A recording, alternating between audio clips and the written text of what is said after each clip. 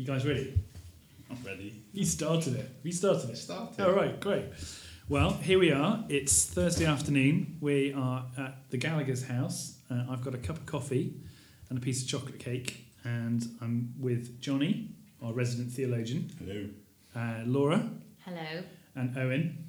Hello. And sound like you want to be here. Yeah. I just wondered how many times there's a first episode of a podcast recorded that never has a second one attached to it. Yeah. Will this be one of those?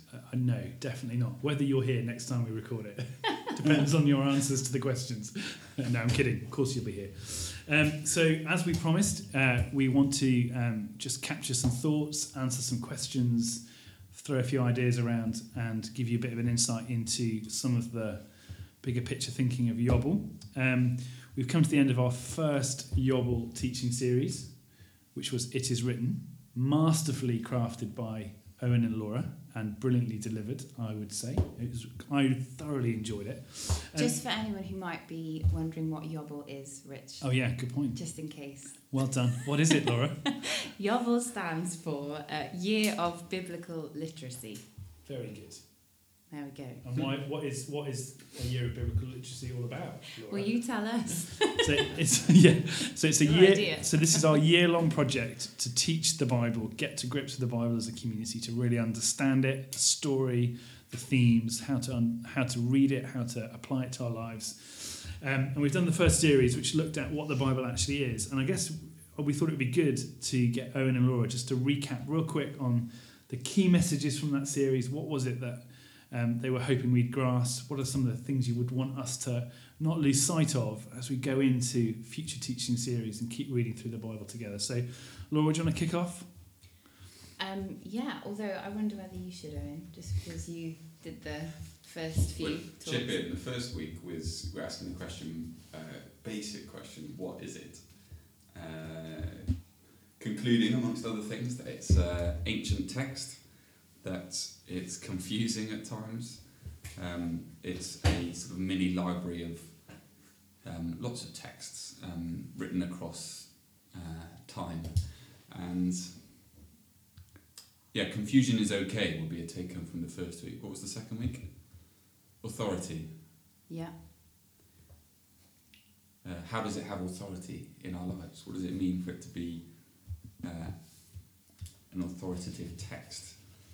What did we look at then? One idea was talking about the difference between a dictatorship and, as in a kind of a dictatorship and a relationship. So a dictatorship being this authority that's imposed out of the blue in a sort of ugly, brutal, obey this or else sort of way, versus the beautiful, true, winsome sort of authority that is wrought in God's saving action. And so we saw how the scriptures first tell the story of what God has done, and off the back of that there is this big, costly, sacrificial invitation into a different way of life, and that's where the sort of the rules come in, as it were, or the invitations is a better word for them.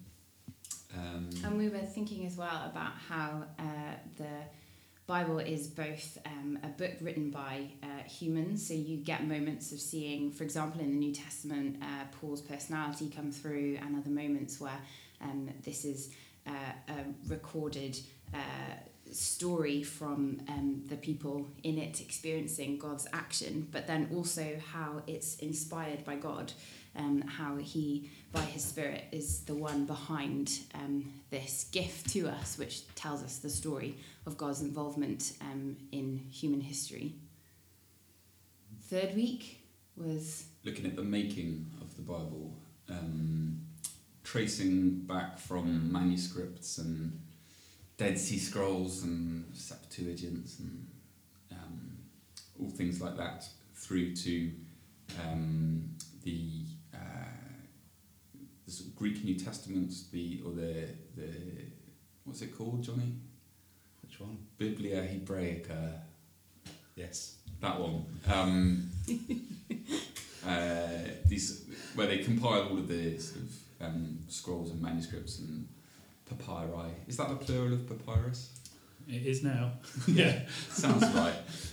Compile all this together into a version, the best compilation, as it were, of the Hebrew text, of the Greek text, and then how committees then use those to generate our English translations. You get translations committees. It's like the NIV committee, who onto their third attempt now with the 2011 text, as they take into account the scholarship that keeps on developing. And so just lifting the lid on all of that process, all the stuff, the many years, lives that go into producing our English Bibles that we otherwise take for granted. So hopefully that helped us stand in awe a little bit more of this thing. And then we rounded up the whole It Is Written series by kind of asking the question, okay, we take all of that we've said about how it has authority in our lives, how it's compiled, its origins, blah, blah, blah. What does it actually mean and how do we understand it? Appreciating that, as Owen said earlier, there's several moments perhaps when we're reading the scriptures that we kind of wonder, what on earth does this mean and how does it apply for us today? And the first thing we wanted to say that we should remember when we're reading scripture is that it's about God before it's about us and maybe our ideas, our interpretation, how we might apply it to our lives, etc. It's about him. It's his story. It shows us what he's like, that he is good, that he is faithful, that he is holy, that he is loving, etc. So it shows us what God is like. And the story is a unified story. So yes, it's a whole compilation of different texts, this kind of mini library, as we've been calling it, but actually it's this one story which points to Jesus Christ, and therefore it is about God before it's about anything else. So we study our Bibles to worship our God and to be changed by him. And then we kind of said, okay, if it's about God, what about those moments when we don't really understand how a passage is particularly about God, or it's hard to see God in the particular moment that we're reading, maybe those tricky bits in Deuteronomy and Leviticus especially, and kind of set out a couple of little patterns for how we might go about understanding and interpreting scripture. The first being to read it from the front to the back, read it forwards, read it normally as you would any other book you read, where you put it in context for the whole plot. You don't just start at page 50 and get completely confused. You have to go back and read the first page and understand it. So every moment that we're reading in scripture, we need to kind of situate in light of the rest of scripture, in light of the context before it, seeing what has happened to God's people, the journey they're on, and the surrounding context as well of the time. So firstly, we read the Bible from front to back. We read it forwards. And then secondly, we read it from back to front. We read it backwards. A slightly more weird thing to do, perhaps. But if this is a whole book with a unified, this is a unified story pointing to Jesus, then we need to see every moment in light of the full story of God. And that means looking through the lens of Jesus Christ. So reading the Old Testament with kind of our Jesus lens. He's our focal lens, essentially, for understanding the Old Testament. So we bring the New Testament to the Old Testament, same God, same Lord of Scripture, and we bring Jesus into what we see in the Old Testament. And then as we do this, by God's Spirit and his grace, we will find that we're changed because God speaks and we see what he's like. So there we are. Those were some of the sort of preliminary questions as we get going on this year to tackle. I thought it was great. Did you enjoy it, Johnny? Yeah, it was good. It was good. You were telling me that, particularly the last talk, something happened for you beyond just head knowledge. It was like a moment for you personally in terms of your journey of faith. Can you say a little bit about that? Yeah, it was, to me, it showed how theology is formative, not affirmative. So Jesus is the affirmative. Ooh, I like that. Say that again. Theology is formative, it's not affirmative. Yeah. So our foundation is Jesus, not the theology that leads to him.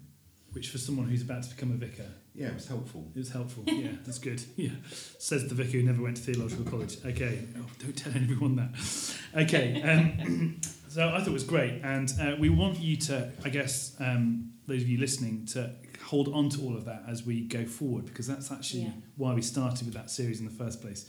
A couple of questions specifically came up from some of you about the series in particular, and actually there were things that perhaps if we'd had more time we would have addressed. One was on what the Apocrypha is, and Owen is teed up. In fact, he's got one right open in front of me. So, what is the Apocrypha? Why don't we read it? What's the problem with it? So the Apocrypha, I've got in my hand here a Bible that Worcester Diocese presented to me upon my ordination. And if you were just, taking an innocent browse through, looking for, the Psalms or something, somewhere in the middle, you might find suddenly some more exotic sounding books like what we got here, Sirach, Tobit, Maccabees, Bell and the Dragon. That sounds good, that one. No, you sure that's not one of Karis's books? And it's what, in all likelihood, if you have grown up in the church in this country, in a good Protestant land, you will find these names exotic. You haven't been taught about them in Sunday school. These are so-called apocryphal books. I think in Catholic circles, they would. It's not quite an identical list, but they talk about the deuterocanonical, as in second canon books. It's had a nod from Johnny in the corner. Good. It must That's be good. okay. So where do these come from? Basically, they were written later than they sort of emerged later, still pre-Jesus, I think. Yeah. But sort of between, if you've got You're in safe hands, folks. the You're Old in safe Testament hands. and then the New Testament, this stuff emerged in between those, and so at the time of Jesus, you've got this remarkable consensus between all these groups that are, fighting about all sorts of interpretations of what it was to be Jewish, and so you've got the Pharisees, Sadducees, Essenes, Zealots. They fight about all sorts of things. The thing they don't fight about is what they consider to be the scriptures, which equates to our Old Testament. Now, then along the way, the church. So these writings exist; they're there, but at the time of Jesus talks about the law, the prophets, and the writings. He doesn't then talk about and the other ones. But then throughout the church history, there's been this sort of dubious relationship with these other writings that are Jewish writings. Certainly give a window on the world between the Testaments and some of the thoughts going on there. But are they scripture? Are they useful? They're certainly beautiful in places. There's something called the Song of the Three that Church of England picks up in its liturgy from time to time. There's probably others as well, but that's the only one that I've noticed so far. What are they? Reformation time. Luther, all the people reacting against some of the abuses in the Catholic Church at the time were very clear. No, we're going back to drawing the lines very clearly around the Masoretic text tradition, which we looked at in week 3 on those teachings. Anyway, basically what the Jews say is the Jewish scriptures. This is our Old Testament, and not some of these more ambiguously placed things. In reaction to that, there's the Council of Trent, 15th century, something like that finally gives a firm, from the Roman Catholic point of view, a firm, no, these are scriptural, even though this sort of deuterocanonical status is given to them. So from a Protestant point of view, you've got these books that we think are informative, useful to a certain extent, instructive to a certain extent, but we don't use them to build doctrine off. So part of the background, I think, to this polemical debate in the 15th century around the Reformation was purgatory and some of the sort of more dubious doctrinal constructions that were actually pegged to some of the apocryphal texts. And so that's quite interesting as to why different sides drew the lines in different places. Does that go some way to answering questions of It does. what's the Apocrypha or why not the Apocrypha? Yeah. I didn't know that. That's amazing. You're so well read. It's brilliant. Wikipedia, isn't it? Yeah, right. He's grinning. And on a related note then, and this is a conversation for all of you, I guess, there was a conversation around who decided what then was in the canon of Scripture, the kind of level one that we all agree on, the Old Testament, the New Testament. Why did some bits not get in and others? Who decided? And how do we know they were right? Which I know at one point, Owen, you thought could even have been a whole talk in this series we've just done. Mm. So, but Johnny, what do you know about this? Come on, get Wikipedia open. Tell us. To be slightly controversial, but hopefully helpful. So unlike you. I know, imagine. We kind of don't know if they were right, but we trust God that He had a hand in it. So there was a load of dudes. I can't remember dates or anything like Owen. Just dudes? Just dudes. No ladies? No ladies decided this because that's not a good thing. You'd have been in it, Laura, if it was now. Yeah. For the first 300 years of the church, right up until that guy, the emperor. Constantine. Him. Oh, I've got something right. Yes. Sort of fixed the church up a little bit, and even he got them to argue about it. They just discussed, argued, debated, and it was all based on their personal theology and what they brought to the text as well.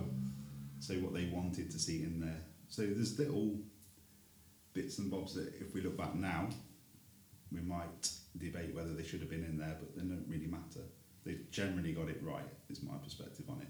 So things like Obadiah probably shouldn't be in there because it's probably an intertestamental, one of the Apocrypha books, a copy of Jeremiah. But it's still helpful because it doesn't change anything. Yeah.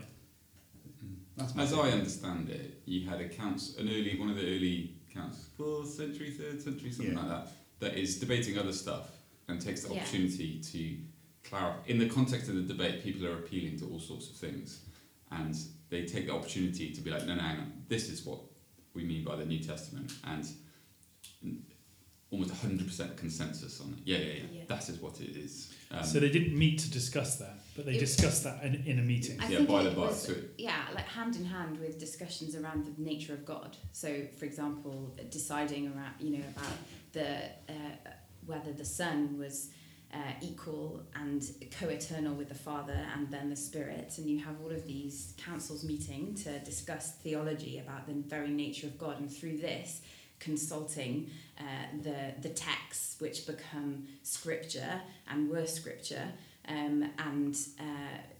using them, and then I guess through that process just trusting that the early church who were using these letters from Paul and other texts were all confirming the doctrine about God and life as a Christian that fitted together with this whole story. And if you look at is it Colossians somewhere where he says read this letter out from read the one that I sent to the Thessalonians, or make sure they read, I can't remember quite what exactly it says, but you get a picture of how these New Testament letters spread around the early church, and we've got one from Paul, and they copied that out and send it off to the church up the road that they would be able to hear what Paul had to say to them. And there was this sense of that there were certain people who had authority, principally the apostles. These were the eyewitnesses, the guys who'd walked and talked, been formed by Jesus in such a way that they were the ones in position to speak correctively, instructively to this fledgling Jewish sect that then becomes the church. It's good. So it's a bit like when I tell all my friends they need to listen to your talks. That's exactly it. Yeah, got it. Okay. What's fascinating on that though? There are thanks to Dan Brown, there is a sort of popular awareness of some of the other stuff that didn't get in, and like the Da Vinci Code? Was that apocryphal? That's not in the same way we meant earlier. Yeah. Okay. But so there's this popular awareness that the picture that people sort of live with is that there was perhaps at some point early on in church history there was a powerful group of elite theologians who excluded all the stuff that they didn't like and said, no, we're only going to choose these Jesus stories and these writings from the early church because these are the ones that agree with our particular view that Jesus is the Son of God, and they construct this and protect and defend this elaborate sort of theological story, as it were. When you look into some of the alternative text, the stuff that was discarded and said, no, this is not the authoritative voice of the church, because there are rival Jesus stories out there that we have bits and pieces of. One of them is the Gospel of Thomas, who often gets a shout out. Yeah, but what about the Gospel of Thomas? Well, you read the Gospel of Thomas, and it's utterly bizarre, and you have Jesus saying things like, only if a woman becomes a man can she come into the kingdom of God, something like that, and it's laughable that there's some of the stuff that it's just so different. It's obviously not of the same. It was self-selecting the New Testament canon. There's also a sense of Scripture is only valid within community and like a consistent community. So anything that forces a group to sort of split or go out, which is what happened with a lot of these, it's like the Gnostics split off and decided they were elite and better than the rest. Anything that forces that to happen, you've got to be a little bit wary of. So it's suggested that it's not driven by the Spirit, because there's no community, there's no cohesive church there, which I think that's what happened. So a lot of them decided, you know what, if you're not creating community and creating the body of Christ and continuing in that, then it can't be of God. That's helpful. I like it. Good stuff. Okay, so alongside this teaching series, we've obviously been doing, or we got into our Yobble reading plan. We may have had a few wobbles in our yobbling, to quote Laura, but I don't think that was me, actually. Wasn't it you? No. Who said that? Else. Oh no, that was Paul Barton. I was talking about yobbleitis. Oh, you've got yobbleitis. Yeah. That's right. How is it, guys? Yobbleitis. Has it resolved yet? So it was Paul Barton. No, it was Paul Barton. His yobbling and his wobbling. But yobbleitis. What's that? Well, and what's the cure? It's just to make moments of to make a kind of moment when we're very precious about how our interpretation and how we read scripture and and get quite precious in our household. When that happens, I have been calling it yobbleitis, just to lighten the mood. And the cure is to remember, as I said earlier, that Scripture's about God, not about So us. I think that's great. I think I had a bit of yobbleitis recently because I asked Johnny to look at all the material that I'm doing in the next teaching series, and he told me I was wrong in a few places. And I was like, I can't be wrong. I spent hours on this. You were. I was wrong. Yeah. On some things, on other things, I just think you're wrong. Anyway, let's have a fight later. So anyway, back on track. We've been encouraging people, facilitating people to read through the Bible in a year. We're using the app. Some of us, we've got the piece of paper. Some of us, just to remind you, if you miss a few days, don't stress. Just try and get back on track. I think the key is to watch the videos that are coming up, which everyone says agrees that they're brilliant. We discovered that there's an illicit Facebook group. Some of you out there who have got your own little group discussing this, which Johnny's, I think, going to kind of hack into. Yeah, he's got some guy in the FBI who's going to help him. And but joking aside, we know some of the questions that are coming up as you read through are really helpful questions to think about. We haven't got time to do all of them, but we thought it might be quite interesting just to take one from Genesis, one from Exodus, and one from Leviticus, which is where we are at the moment. So, Johnny, yes. Can you tell us about the genealogies that appear in Genesis? These long lists of people. Why are they there? With the genealogies? Like, seriously, could they not have cut that out? That would have saved us at least 5 minutes each day for the last few weeks. If we get ourselves into the heads of the Israelites and Israel as a nation and all of that, the idea of genealogies, they're not there to just give you a factual account of history or the idea that I can just pass my my lineage right the way down to Adam or any of that. It's to show God's continuous work and presence throughout history, throughout Israel.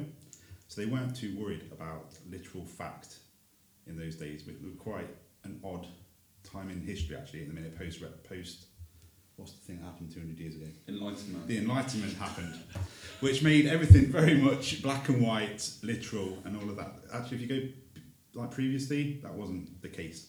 So for Israel, they didn't think in that way. So what they were more interested in was why, not what. So the genealogies were there to show that God had a continuous presence and he had a story to tell through Israel. They were his vehicle for grace. Yeah, that's good. The idea of it. It's not there to show that. It's not even there to show. This is a bit controversial, but it works. Jesus didn't necessarily come from the line of David, but whoa, easy. We've got Christmas carols coming out. They say that. Don't tell anyone. Yeah. But okay. But what it does. We show might have to come is- back I to was going that. to say, hold on a second. Yeah. I think John, steady on, Johnny. Wait, You're fired. Let me say that. But because they didn't care in that sense, but what they did care about was showing that someone's authority and like where he came from. So for them, even though you could probably prove in terms of archaeology and stuff or any of that sort of, or looking back, that he probably didn't come from that line, it's irrelevant to the Jews because they didn't really care. They just wanted to show that God, right the way from Adam through to Jesus, had been present and had this this plan of salvation. So that's the idea of genealogies. It's good to know that you're going to be going back to theological college to make sure you're fit for Anglican orders. Yes. Yeah. Anyway, I'm joking. So does that relate then to this whole thing about how long people live for? Is that a similar kind of thing? Did they actually live that long? Depends who you ask. I don't think so, personally. They didn't care about that either. No, it was again the continuity thing. the continuity and the fact that when they talk about hundreds of years, they're talking the mythological narrative. So the start, that Genesis 1 to 11 was written as a constructive mythological narrative to explain Israel's history after the exile in Babylon. 987 years, is that the oldest one? Something like that. Yeah. I mean, can you imagine living that long? Can you imagine that? Yeah. It's a lot of Bible reading, isn't it? Yeah. Yeah. I mean, Exactly. yeah.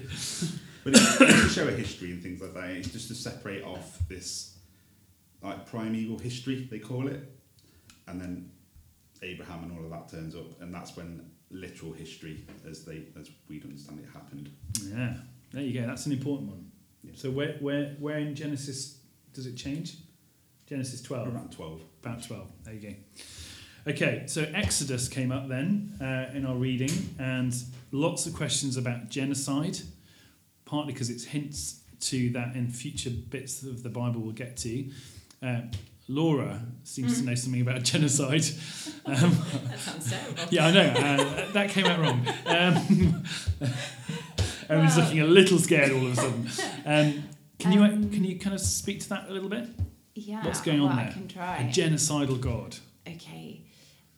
So, by the way, I think we probably want to preface everything we say by saying that, there's lots of other people who've read a lot more. Well, I'll speak for myself, who've read a lot more than me and thought about this a lot more, who we can put links to alongside this podcast as well. So just a little moment of making sure,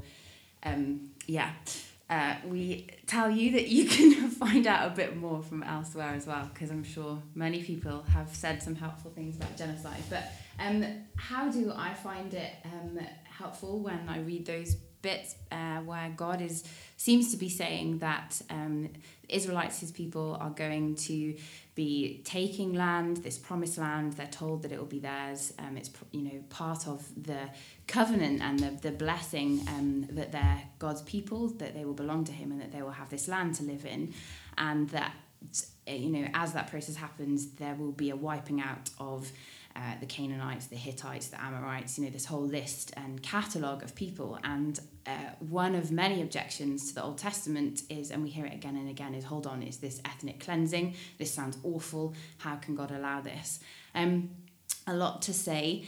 Probably one thing sort of upstream to say is that we have to remember, particularly when we get to Joshua, which is one of the conquest texts that catalogues this moment in Israel's history of taking this land, that the language of conquest texts, contemporary ones to when Joshua was written, is quite hyperbolic. So you have this sort of language of, we slay the whole lot of them, the whole of the Canaanites were wiped out, and almost like in, I don't know, a sporting match where you'd say, yeah, we totally wiped them,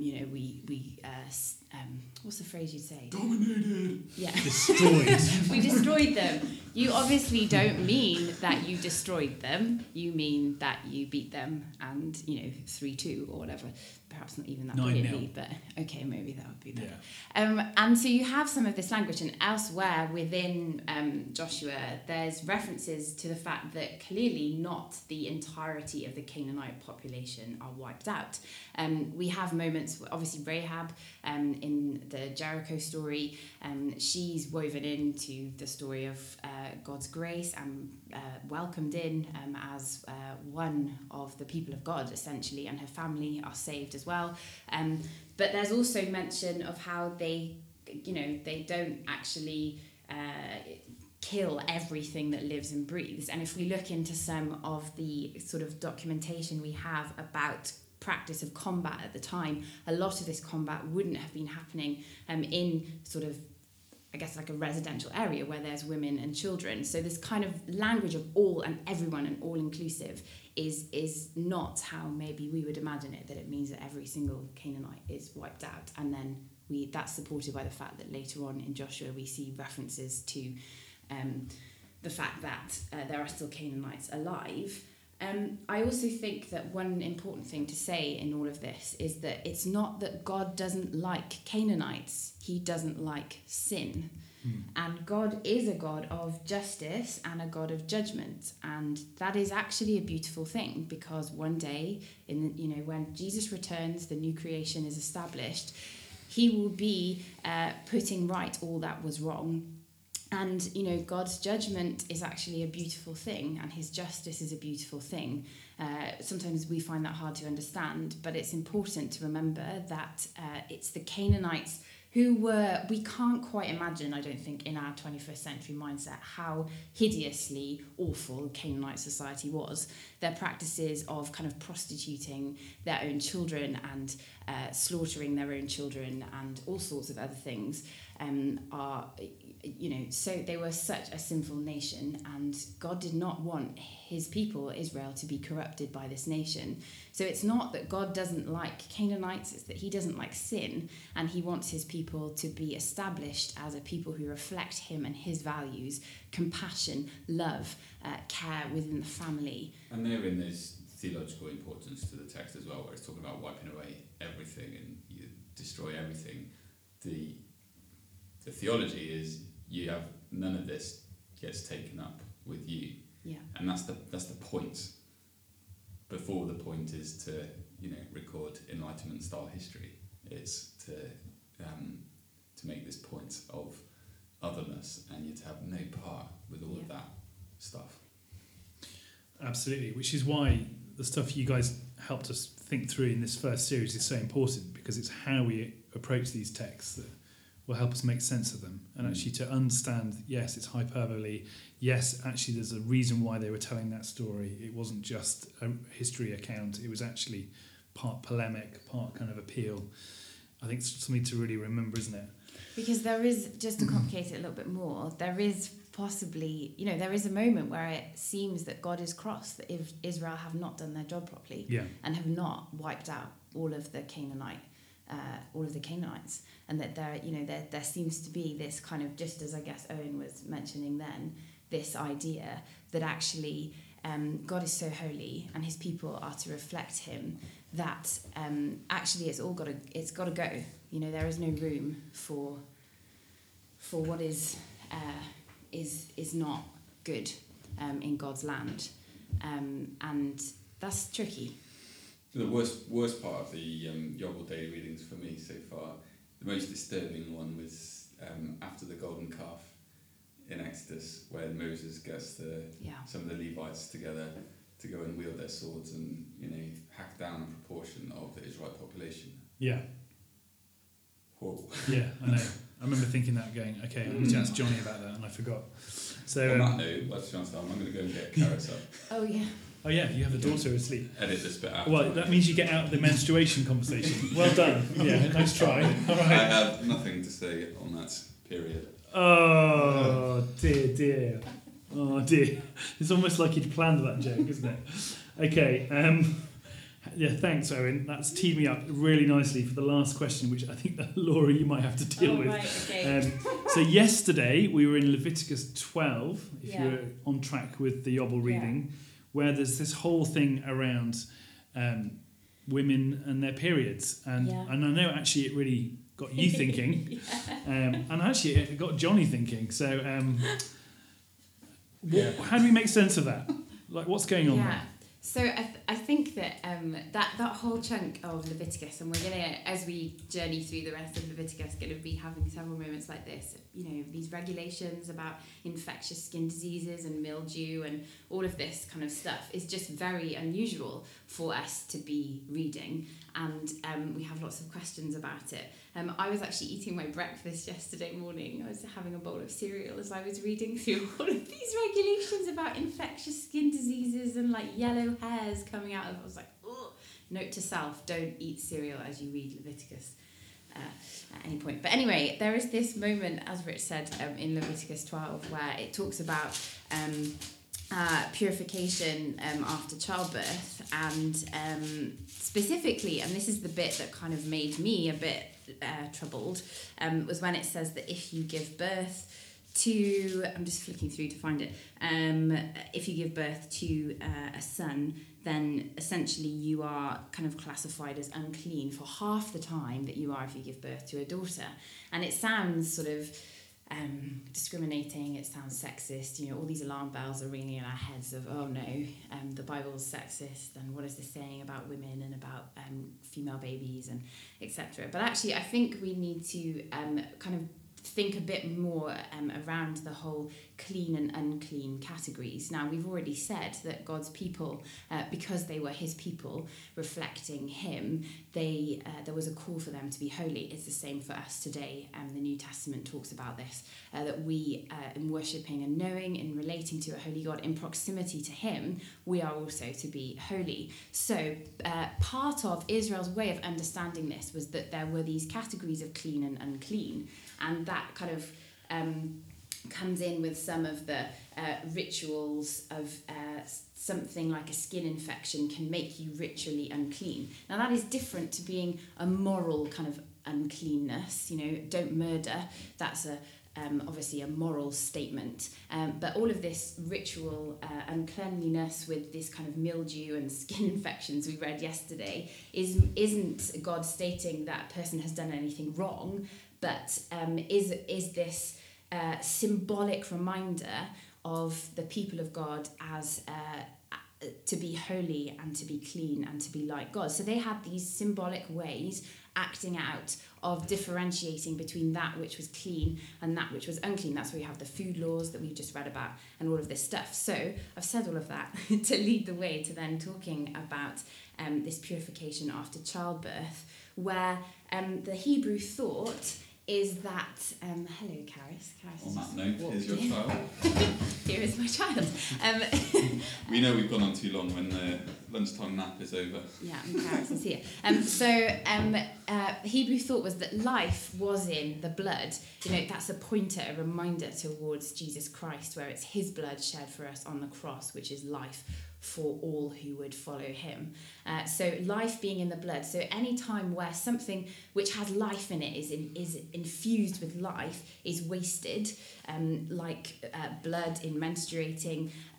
There's also reference to an emission of semen from a man. He has to go through the same ritual process of uncleanliness and cleanliness, and all of these things where there is life supposed to be in something but then wasted has to be seen as separate from God, whose life is present and with Israel. So that's why you have all of these, and we'll read some more of them, purification rules and rituals around women and their menstruation. Not because it is a sign. To be unclean is not saying that you are in these instances wrong or separate or not allowed to be part of the life of God, but that actually it's this moment of saying we acknowledge that God is holy and clean, and we are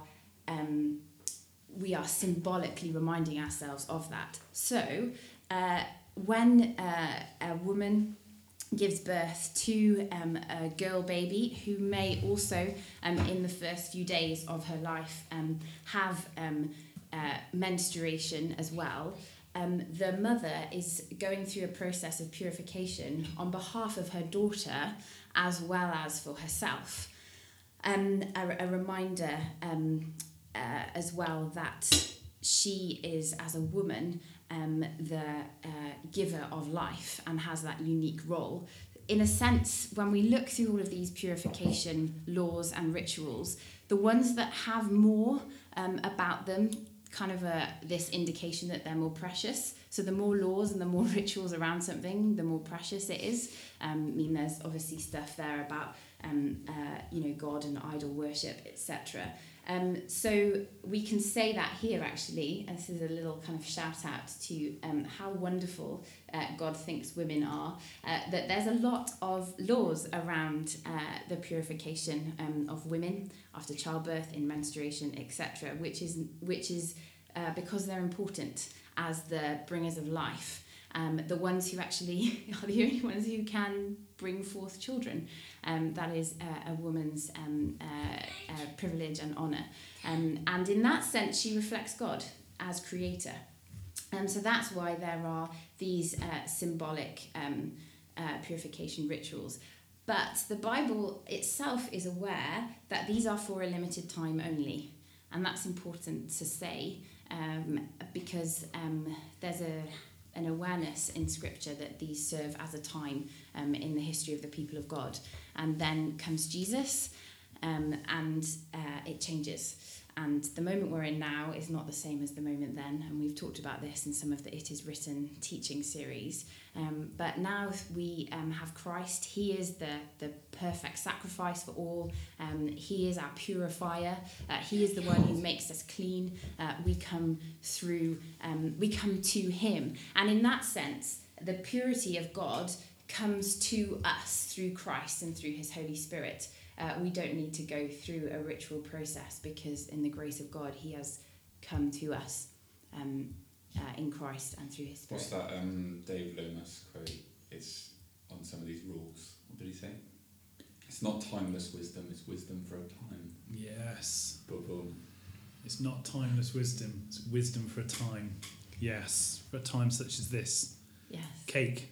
Oh, yeah. Can I just say, for those of you listening, okay, Laura Gallagher has just given you a spontaneous sermon on holiness, cleanliness, Leviticus. She and literally all she has in menstruation, all she has in front of her is her Bible. Well, That's amazing. I did speak to a friend yesterday who has a PhD in Old Testament and women. Okay. So. Well, nonetheless, you just still remembered that. And actually, just for the record, Johnny has nothing in front of him other than the computer we're recording all this on. So these guys have spoken totally unprepared, I shouldn't have said that. They've prepared, but they have no notes in front of them. We've run out of time, but we are, this coming Sunday, starting a new series. The second series, it's called God's Unfolding Story. We're going to look at the drama of Scripture in 6 parts, the overarching story. We just want to remind you that there's a Yobble resource page with all this stuff on there, links to suggested reading and what have you, small group material. Thank you for listening. Do keep sending in your questions, and if you've got any more questions about what we've talked about, do find one of us on Sunday or in the office, or drop us an email.